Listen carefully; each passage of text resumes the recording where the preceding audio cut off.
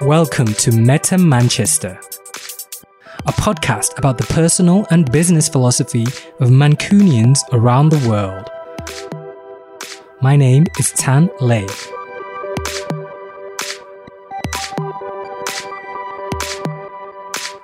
In this episode, my guest is Liam Croker, lead singer of Manchester band Wenatchee. Among other things, we talk about Liam's relationship with Manchester and the North in general. We talk about living and working in Hollywood. We talk about Axl Rose and Warren Beatty. And we might have discovered the secret ingredient to a successful creative venture. All right, let's do it. Here's Liam.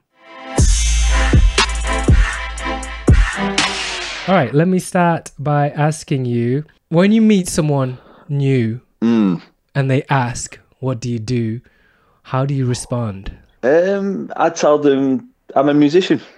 I say I'm a working musician, a professional musician. That's what I say. That's good. And that's been quite tricky over the last 18 months. I've almost felt like I'm lying a little bit at times, but no, yeah, I've stuck to my guns. And if people ask me what I do, and I'm a musician. Yeah, that's what I do. I understand exactly what you mean when you feel like, am I qualified to say it now? Like, when do you feel like, okay, now I can say it? What I mean? There's no line that you cross. I don't think it's even down to, it doesn't even necessarily come down to finance and money. I think once you've paid your dues and you have committed your whole life to doing that profession and your dream and what you want to do with the rest of your life, once you've made that decision, then yeah, you're qualified to say, I am a musician. That's what I do. So yeah, and then obviously if you're making money by doing it as well, then it just adds a little bit more credit to that, so to speak. And do you think it also has to do with not doing anything else? Like, this is the main thing. Like, you finally quit everything else and you focus all your time and energy on this? That's a good question. No, I think if you need to do other stuff to make ends meet, to keep most artists do. Yeah, most creatives do. I mean, I won't name names exactly, but I know some very, very well-known musicians, pretty famous people who have to do other jobs, so to speak, to pay the bills.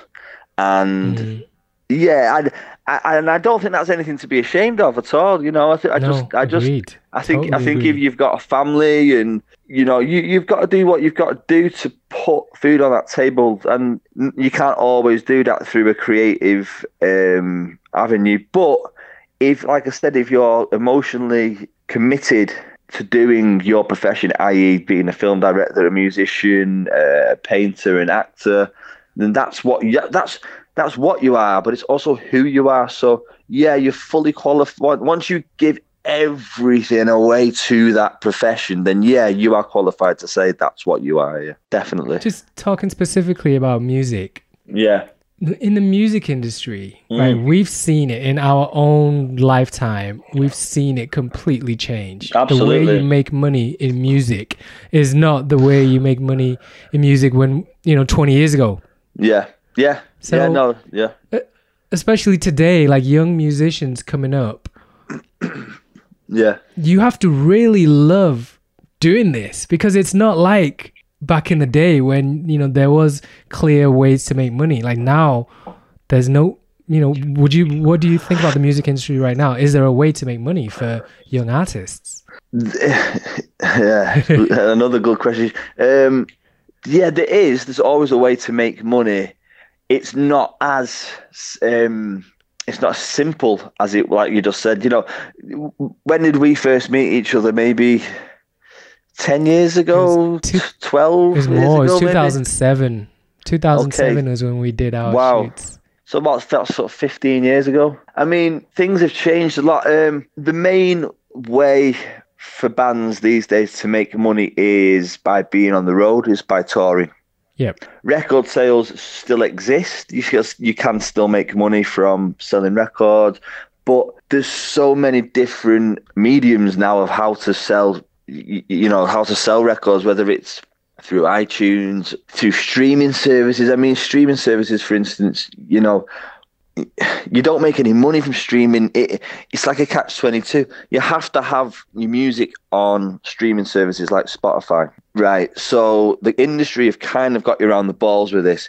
You have to have your music on Spotify, and you have to be seen to have, I don't know, 2 million streams on one song. But from that 2 million streams, you might get 33p.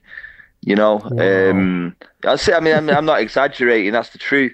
But you have to be seen to have that to be a credible artist. And the only people who are getting rich from it are the rich people, not us, not the musicians. I mean, a really interesting platform, which is getting bigger and bigger and bigger at the moment, is something called Bandcamp. I don't know if you're aware of that, but it's a really, really, really good platform for selling music, for selling your merchandise. It's run by artists for artists, and I don't know the exact numbers off the top of my head, but I think it's something like every record sold, every single sold, for instance, you keep 85% of the profit of that one track. So say you just sold a song for £1, you keep 85% of that pound. Whether you're selling your merchandise, and and you get to decide what price you want to sell it at, and that kind of thing. And us moving forward as a band, Wenatchee, we're definitely looking forward into moving into Bandcamp for selling both our records and our merchandise. Yeah, and that's through our management. They've sort of, they've advised that, and that's something that we're going to look at doing with our next releases. But back to your question, I think the main way of making money these days for younger bands, older bands, professional groups, is by touring. You've got to be on the road. That's how you make your money. Yeah, totally. And you because you're in the middle of it all, you can probably tell me, because from what I see, less young people now want to get into music. I don't know if that's the case, but from an outsider's point of view, that's what I see. Whereas when I was in college, when I was 16, 15, 17, we were all in bands and we were all wanting to play. But now, like, my son is that age and he doesn't have any musician friends, for example. So what do you see? Like, what do you see young people wanting to still make music?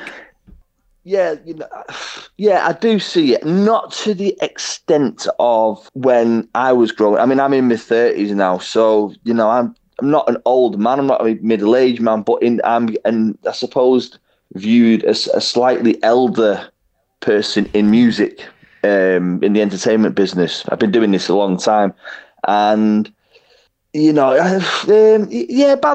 just everything's become so accessible, Tam, these days, because of the internet and things like that. So the sort of romance and the mystique behind being a musician that was around when we were growing up isn't there anymore.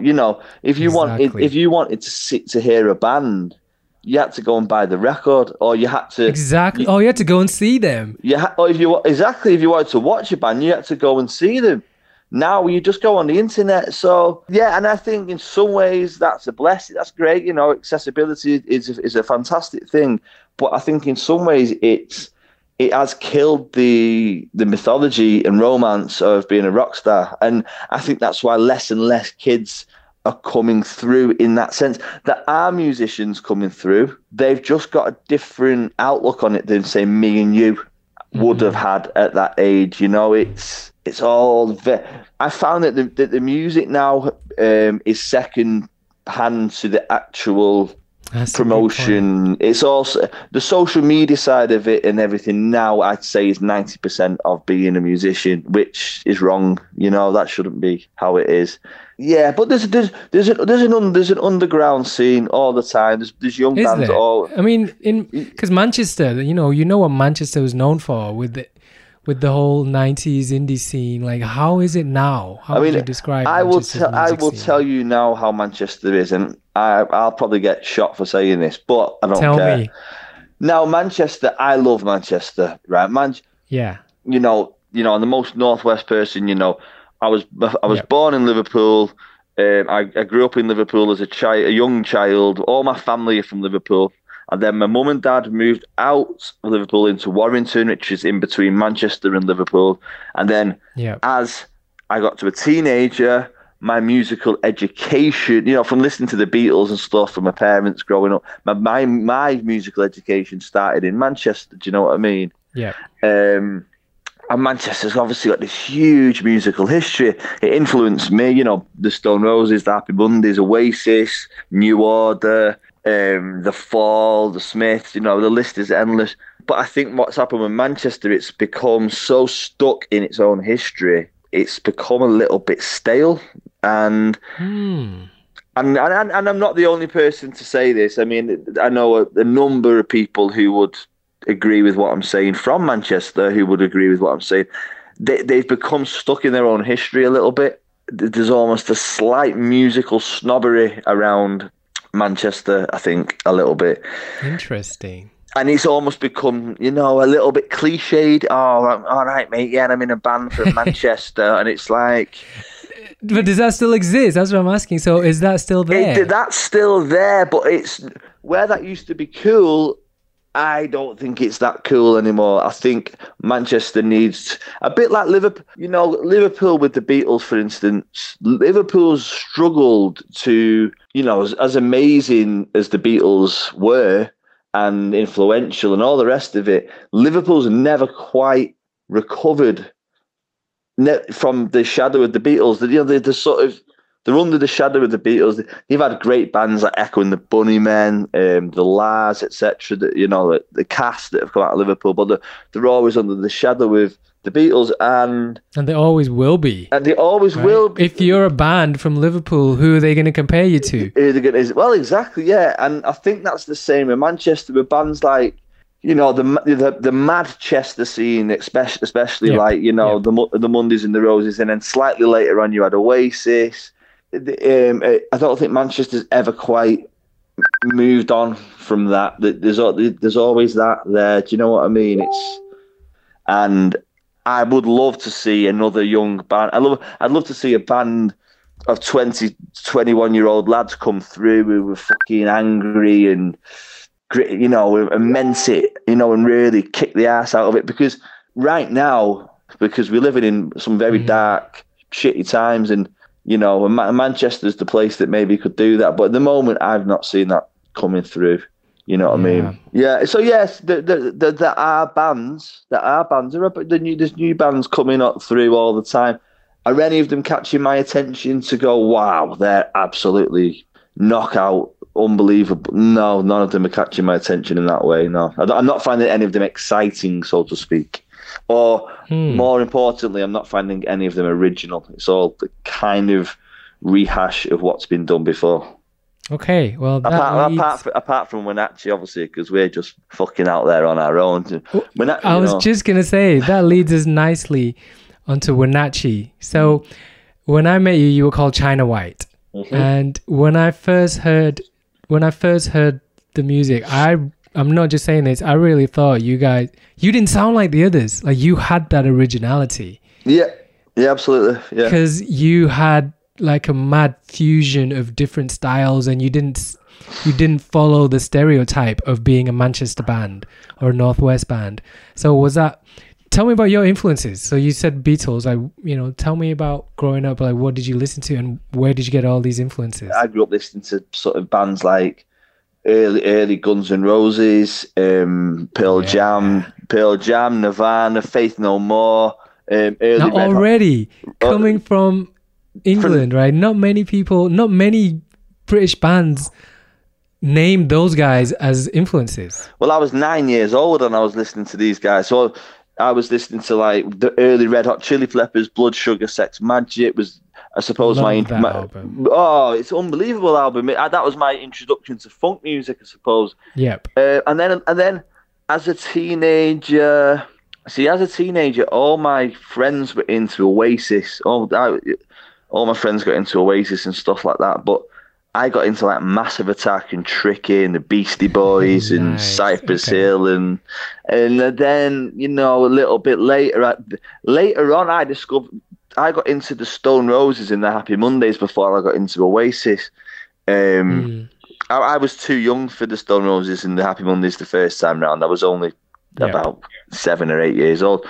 But yeah, I got into them, and that's when it really hit me. When I heard the Roses and the Mondays in my late teens, I was like, oh, now this makes sense, because they sound like me. They talk in the same accent as me, and they dress and act like me. I can do that. I believe that I could probably do that. But we did it. We never tried to sound like anybody. We never thought we're going to go out and try to sound like the Stone Roses or the Happy Mondays. We just took elements, not necessarily always music elements as well. It could be their attitude in the way, and stuff. And it's quite comical now. If I look back at videos of us when we started off, we were obviously subconsciously mimicking our heroes to a certain degree. But that's natural. That's natural. You act a bit like Shaun Ryder or Ian Brown or Liam Gallagher or whatever. Over time, you hone that and you make it your own version of that, which we've done. But yeah, I just think one thing that me and Anthony decided on very, very early on when we started. Anthony, by the way, is the guy, the co-founder of China White and Wenatchee. So Anthony, yeah. So yes, of course I do. Yeah, Anthony. Shout out to Anthony. Shout out to Anthony Edgerton. I love you, man. And we made a conscious decision very, very early on not to get pigeonholed. It was like, right, man, you can only be as good as your record collection, and we've got really good record collections. So, we take our favourite bits of, we'd be mixing Massive Attack with the Beatles, with NWA, with Grandmaster Flash and the Fury, with all these different things we were listening to. I'd meet up with Anthony, after work. I was working as a tree surgeon at the time. I was 20 years old. I was cutting down trees, and I'd meet up with Anthony after work, and we'd sit in his shed with a pair of guitars, and he'd be going, whoa, have you listened to this Rolling Stones track? And he introduced me to the Rolling Stones, so I'd be listening to the Stones, and then I'd be showing him Massive Attack songs, and then we'd sit there and we'd do a sort of a fusion version of Massive Attack and the Stones. We'd start writing those early tracks, and sorry, mate. Well, I was gonna say, I love that you mentioned like Guns N' Roses and Nirvana. Even I feel like as a young band, if you're from any particular town, it's almost like people expect you to sound like the other bands from that same town, and you're expected to say, oh, my influences are Oasis. Whereas if you said, oh, my influence is Guns N' Roses, and you're a Manchester band, it's like, oh, that's unusual, and people don't expect to hear that. So that's why I'm surprised. And yeah, I mean, I wouldn't be in a band if it wasn't for Guns N' Roses. I can remember very clearly being 8 years old, watching Guns N' Roses live in Paris on telly. Oh, yes. Yeah. Yes. That was like the first show that they broadcast on Sky One or something. Yeah, it was the first ever pay-per-view on Sky. Yes. And I watched the exact same one. And my friend Danny Kerwin, a boy I went to school with, I didn't have Sky, my parents didn't have it, but Danny had it, and he recorded it for me on tape. Oh my God. And I remember that. I watched that tape. 92. 92, man, on the Use Your Illusion tour. And I used to run around my mum's front room in a pair of cycling shorts and a bandana like I was Axl Rose, listening. Amazing. And I love that you said that. That's so cool. And I can remember, Sam, looking at it, I literally made the decision on that point, while watching it, an 8-year-old boy, whatever they're doing, I want to do that. I want some of that. Because that looks really fun to me. A ginger man running around stage in cycling shorts with a black guy with an afro and a top hat playing the guitar. It looked the most exciting thing in the world. Welcome to the Jungle, when that come on, that was like, oh my God, I live in Warrington, but I feel like I'm in the dirty streets of Hollywood. It took me there, and that impact stuck in me for the rest of my life. Their attitude to lads sort of my age and your age, they were our Rolling Stones, man. They were our Led Zeppelin. And that was the first thing I ever saw. And the first Guns N' Roses gig I ever saw. And do you remember what I remember from that gig? I'm sure you'll know it if you've seen it a bunch of times like I have. The thing that stuck out was when he just had a go at Warren Beatty, and I was just like, who the fuck is this guy? Warren Beatty. I'd never seen. Yeah, Warren Beatty. I'd never seen a rock star do that on stage. Like just and go off at this dude. If you think Madonna kicked your ass, fuck it, yeah, all this shit, man. Yeah. If you think Madonna kicked your ass, I'm putting my money on the net, you fucking asshole. And then just goes right into the song. I've never seen it before. He goes into double talking jive, doesn't he? Goes into double talking jive, motherfucker. Yeah. Yeah, man. Yeah, brilliant. God bless Guns N' Roses, man.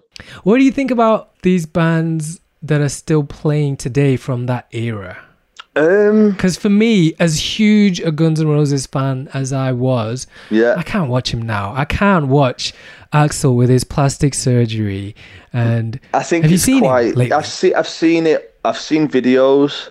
I think Duff McKagan is an absolute hero of a man. I think, from where he was, drug wise and all the problems that he had with his, alcohol and substance abuse. I think to see him now, he's an inspiration, to see him so fit and healthy he's such a family man and grounded man, and Slash, but to see Axl, he was my childhood hero. Now, same.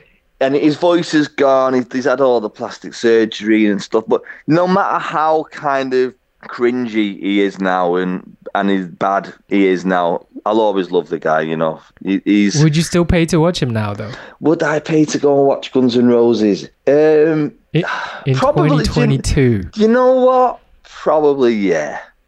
Would you? Oh, I wouldn't. I'd just go for the. It'd just be the fun, man. I'd be very aware that I wasn't going to watch Guns N' Roses of 1988. It would just be for a laugh, a joke. It'd be fun. The atmosphere would be great, So, and I'm sure the show would be it'd be a great show that they put on. You know what I mean? I'd just get really drunk and sing along to all the songs. It'd be good. I know you're being diplomatic there, but so can we talk a little bit about Wenatchee's first trip to the USA? What year was that? My very first trip to the USA was in 2012, and it was just me and Anthony who went out there for 2 weeks, and we spent 2 weeks living on Wonderland, the famous Wonderland Avenue where the Wonderland murders happened. And we were living on Laurel Canyon, up in the hills, living with the producer Danny Saber, who produced like the Rolling Stones and Black Grape and people like that. And we stayed in this huge 4-story house, and his attic was where the studio was. That's where the Charlatans recorded, and Joe Strummer and Black Grape and people like that. And when you got in there to the studio upstairs, everything was black. And he used to call it the Batcave. And when you walked in, there was a massive crucifix on the wall, and it had this huge Mr. T from the A-Team hung off it. And I just thought, wow, welcome to Hollywood, man. This is going to be an experience. And we spent 2 weeks living at Danny's in the hills of Hollywood with his partner. You didn't play any shows then? No, we spent 2 weeks recording at Danny's studio and getting to know Hollywood and just the vibe of it. We made some great records. Yeah, and two of those records have been released since then. One of them featured Kermit from the band Black Grape as well. Nice. Yeah, it was just a great experience. There was gold discs on the wall for Ozzy Osbourne and Black Sabbath, Michael Hutchence, and just a great, unbelievable experience, and that's how it started. That was the first time we went to Los Angeles. Yeah, I've always wondered this because I hear a lot of artists say this, which is, they recorded this there at this location, and I've always wondered, as a non-musician, how much of a difference does it make, like the location where you record? Because I hear it all the time, like this band talks about, this album was so special because of this place. Like I know the Chili's recorded Blood Sugar Sex Magic in some old house, just like you guys did. So how much of a difference does that make? I think it makes a huge difference. I mean, I'm getting a little bit ahead of myself here, but the album that we've just finished was recorded on Venice Beach in California. Okay. In the sun, on, you know, literally you come out the studio, you walk down the road and you're on Venice Beach. So when you're recording, and it was a beautiful studio. So when you're making a record at Venice Beach, the vibe is so much. The vibe's just so different. You know, yeah, I get that, but the songs are already written. So I'm wondering, like, how much does the beach influence you? Because the songs were probably written somewhere else. The songs were written in Warrington. Yeah, the songs were written in a sort of industrial, quite rough council estate in Warrington, but when you take them over to LA and you start, then you develop the songs, so you'll go over there with the songs written and you'll have the pre-production done when you're over here. When you take them over to LA, you then start adding layers and layers, and the vibe changes. And if you're working with the right producer, which luckily we were working with the right guy, John X, another shout out to our brother John X over in California. Yeah, the session changed. So if we'd have made that album in Manchester, it wouldn't sound like it does. The album sounds like it was made in Los Angeles. It has that crazy. I mean, one of the songs on the album is called "Heaven in Hell A." Oh, okay. Right, and it's, you know, the concept is the beauty of LA, but also the darkest depths of LA, hence Hell A.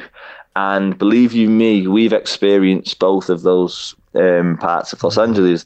We've experienced the really, really good parts and the really, really there's no bad parts. The bad parts are the good parts as well. I like the bad parts, but Los Angeles is a seductive city. Once you go there, you either hate it or you love it, and we love it. You know, we keep going back. And when you're in America.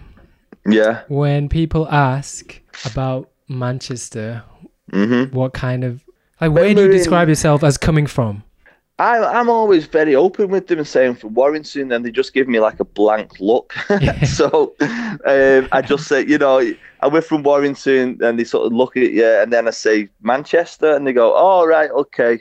But the majority of them I think England is London. They just think England is London. And I'm like, nah, mate, we're from Manchester. A lot, you know, New York and Los Angeles, you know, a bit more with it. They get it a bit more, like, you know, mid-America, not so much. But, you know, the crowds that we're playing to in Los Angeles and stuff, they understand where Manchester is and the difference of it and the musical history of it. You know, they struggle with our accents a little bit. Do they? You know, we've got quite, you know, strong Northwest accents, which to them, they're not used to. That they're used to listening to people, you know, like Cockneys or London accents. So, and sometimes we play on that a little bit. You know, when you're out there, you can put it on. You can lay it on thick a little bit, so to speak.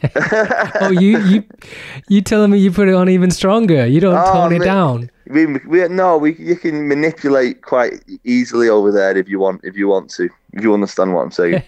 Well, I know that they love, in general, they think they love British accents, but only if it's the posh. Accent. Man. I think they like our accent. I think they think it's a bit street, it's a bit rough. You know, there's a little edge. Yeah, there's an edge to our accent which they find quite exotic. So it works wonders at times. They think it's cool. They think it's a cool alternative to London. They get it. You know, it's a bit of a cult thing. You know, being into a Manchester band. I mean, we did a show out there with the Charlatans. It's quite funny. We pulled up at the theatre, the Telegram Theatre in downtown LA, to support the Charlatans, and it was a sold out show. And as we've got out of our little bus, the Charlatans were getting out of their bus, and we together, both sort of me and the bass player from the Charlatans, walked together round the back of the venue to go into the venue to load in our gear, you know. And as we've got to the back of the venue, there's loads of Charlatans fans. It was something like the Beatles or something. Loads of Charlatans fans are waiting with their records to be signed. So they've all come running across the road for the Charlatans to sign the records, but it's just me and the bass player. So he starts signing the records, but every time he signs the record, he passes it to me with a smile on his face, and I sign it as well. And these Americans are looking at the front of the cover, and they're going, "Hey man, is this trying to match you?" They're going, "Is this ginger guy in the Charlatans?" And he's going, "Yeah, man, he's in the Charlatans." So there's some collector's edition records out there with my name signed on them. Yeah. Awesome. Yeah, that's a pretty cool rock and roll story in LA. Yeah. That is awesome. Yeah. So you've collaborated with some really interesting people in the past. Yeah. So can you talk about any memorable ones?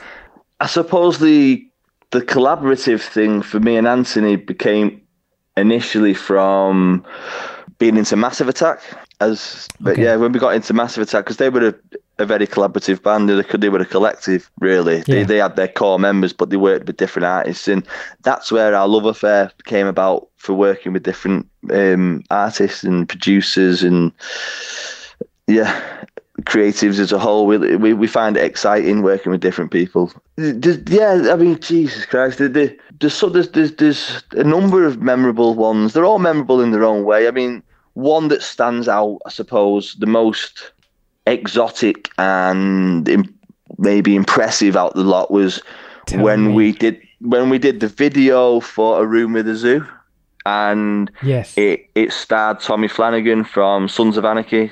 We filmed the video on his ranch in Malibu, California, in the desert, and it was one of the most surreal moments of my life, because I'd been drinking quite hard for about 3 days leading up to this video shoot, but I was pre-warned by our then manager.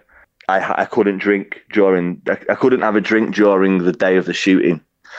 Now, as you may know or not, if you've been drinking for 3 days, you need a drink to take the edge off, because you feel like shit. I don't know that, but I'll take your word for it. Okay, so if you've been drinking for 3 days solid, you really need not a lot to drink, just a couple of drinks just to settle yourself back down again.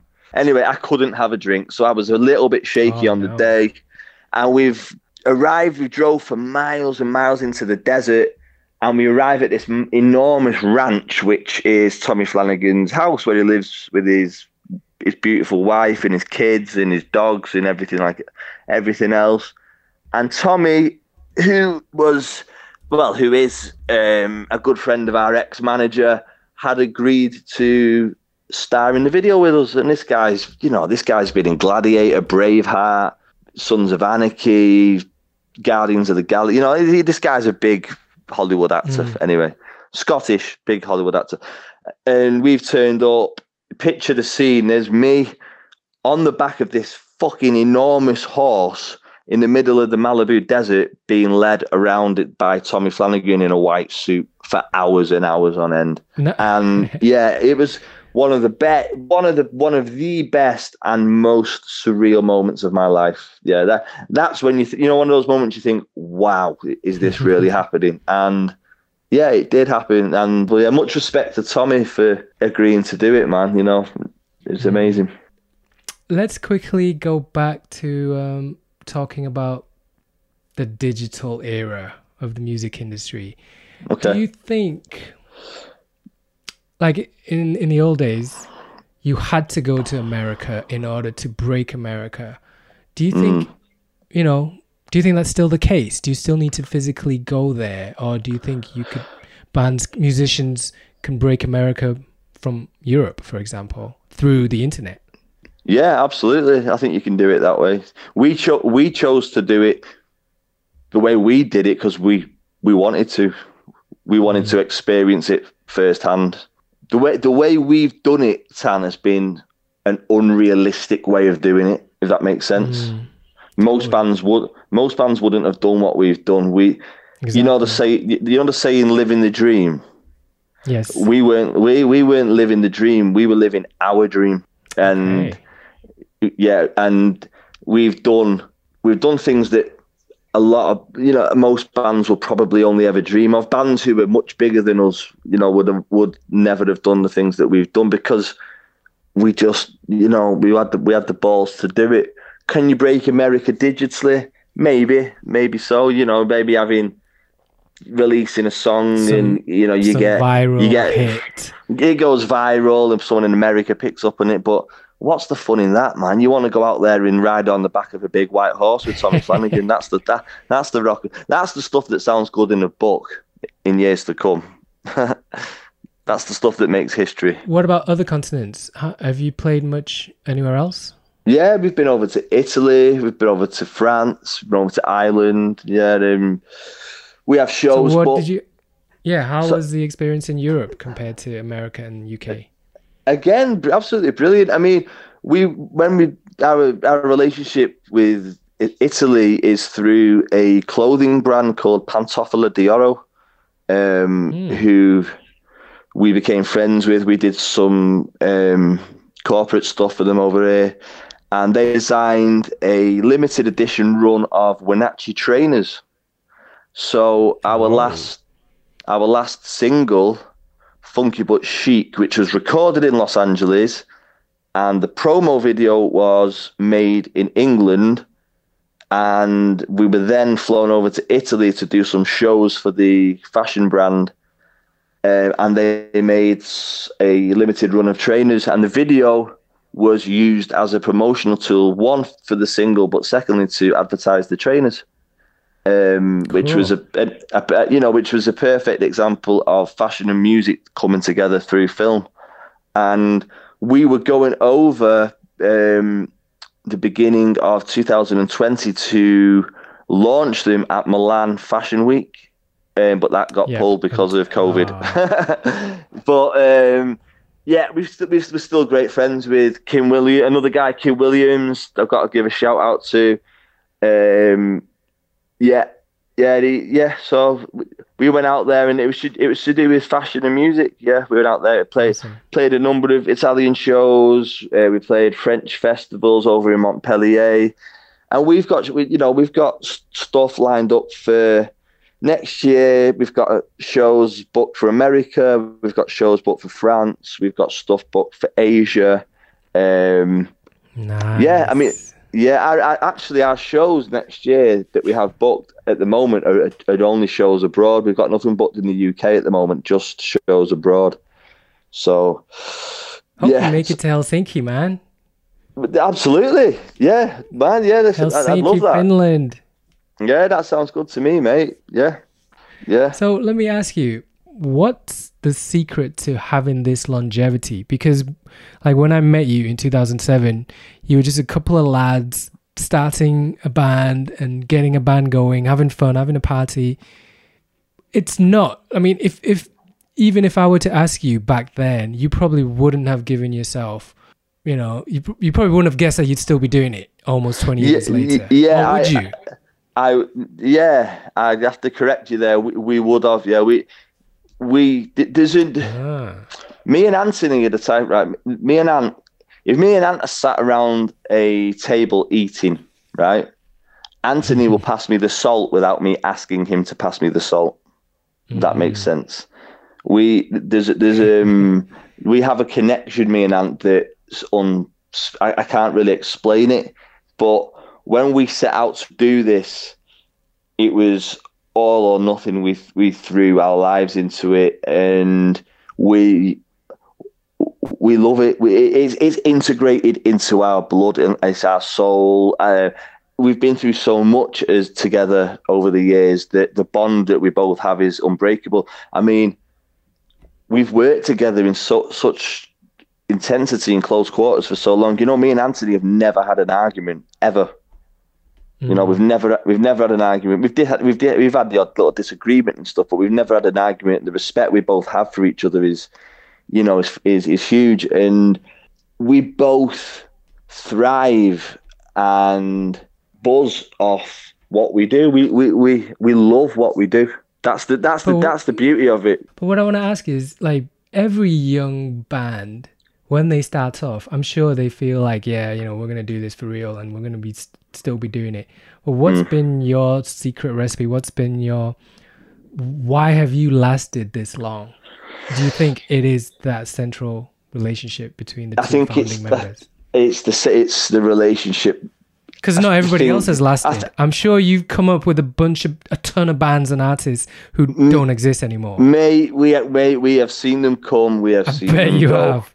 Yeah. Right, so what's the difference? Only the strong survive doing this. I mean, that really is the truth. Only the strong survive. And me and, it's so surreal and unbelievable, the journey that we've been on. The stuff that I'm saying to you is unbelievable. Other people just don't get to do that. We wanted to do it. We wanted to do it. And we've always, between the two of us, found a way to do it. Because he's as mad as I am. We're both, to do what we're doing, you have to be a little bit crazy, right? You just do. You can't be doing this and be a normal, straight person. Me and Ant are both as mad as each other. And in that mutual madness is something that just keeps driving this forward. And we're now we're now probably enjoying this more than ever before. We've got the best management in the world. I'd like to give a huge shout out to Mr. Howie B, our manager, who's brought stability and professionalism and experience to the table. A huge shout out to Inda Goldfinger, who's been with us for over 10 years. Again, who's brought a lot of guidance and professionalism to the table. And all the people who've supported us relentlessly. I mean, Wenatchee is like a cult, you know what I mean? People have really, really supported and helped this band over the years. But ultimately, it comes down to me and Anthony. Yep. Just never, ever giving up. If we stopped this, what else would we do? You know what I mean? This is what we are. This is what we do, man. So yeah, long live Wenatchee and long, may it continue. You know what I mean? Yeah, I love that. I think I can simplify it even further. I think it's what you've just said. I think it's the fact that there's two. This might be simplifying it, but I study business a lot. And in the business world, in the startup world, one founder, no matter how passionate, they won't go as far as two. Like there's a saying, 1 + 1 makes more than two. Yeah, you probably heard it. Two heads are better than one. Yeah, but also 1 + 1 does not equal 2. 1 + 1 equals more. It can equal 5 or it can equal 10. Yeah. Right. So mathematically, 1 + 1 is 2, but when it comes to partnerships, 1 + 1 equals way more than 2. Like that's the key. Yeah. And some of my heroes in the world of business, Warren Buffett and Charlie Munger, for example, they're like the most well-known investors in the world of business. And there's two of them. And like you said, I just connected this now because they said the exact same thing what you just said, which is they've been together for 60 years. They're both like in their 90s. Yeah. And they said the same thing that you just said, which is me and Charlie have never had an argument. No. And the thing is, I think that's the secret. The secret is to have that partner, that one person that you can depend on. And yeah, 1 + 1 just equals more than 2. It just gets you to places. And I think it just gets you to places. And you just hit the nail on the head, and if two people have the same vision, the same passion and belief and support each other, you will get there. Me and Anthony, you've met Ant, you've met me. We're two very different characters, Ant's a bit more reserved than I am. I'm a bit more out there and maybe lairish, but that works. And that's what makes it work. That's what makes it work. If it's two Liams, it might not work. No, we'd probably be dead. Exactly. But no, it works. And I trust him and he trusts me. And the thing with me and Ant is we're not in competition with each other. We do what we do for the benefit and the goodness of the overall project. Ant's not trying to outdo me and I'm not trying to outdo him. He knows his role and I know my role, and we both just stick to that and support each other. And if I have any problems, whether it's professional or personal, he's always there for me, and vice versa. If Ant has any issues professionally or in a personal aspect, he knows I'm there for him. And yeah, it's a bond that that keeps this band together and it keeps it moving forward. That's it. Totally. Awesome. Liam, thank you so much for doing this, man. It was a true pleasure. Yeah, absolutely pleasure. I've really enjoyed this, Sam. It's been great speaking to you, mate. Absolutely. Cool. And hopefully we can get over to Helsinki and have a catch up and a beer and do a show. To Helsinki and do what they do here, which is go to the sauna and jump into the lake naked. Yeah, man. Hey, listen, man. It doesn't take much for me to get my clothes off, so you point me in the right direction and I'll be jumping in there with my chopper out. Don't you worry about that. All right. I've got this on recording, so I'm going to hold you to that. Okay. All right, nice one, Liam. Nice one. Cheers, Tom.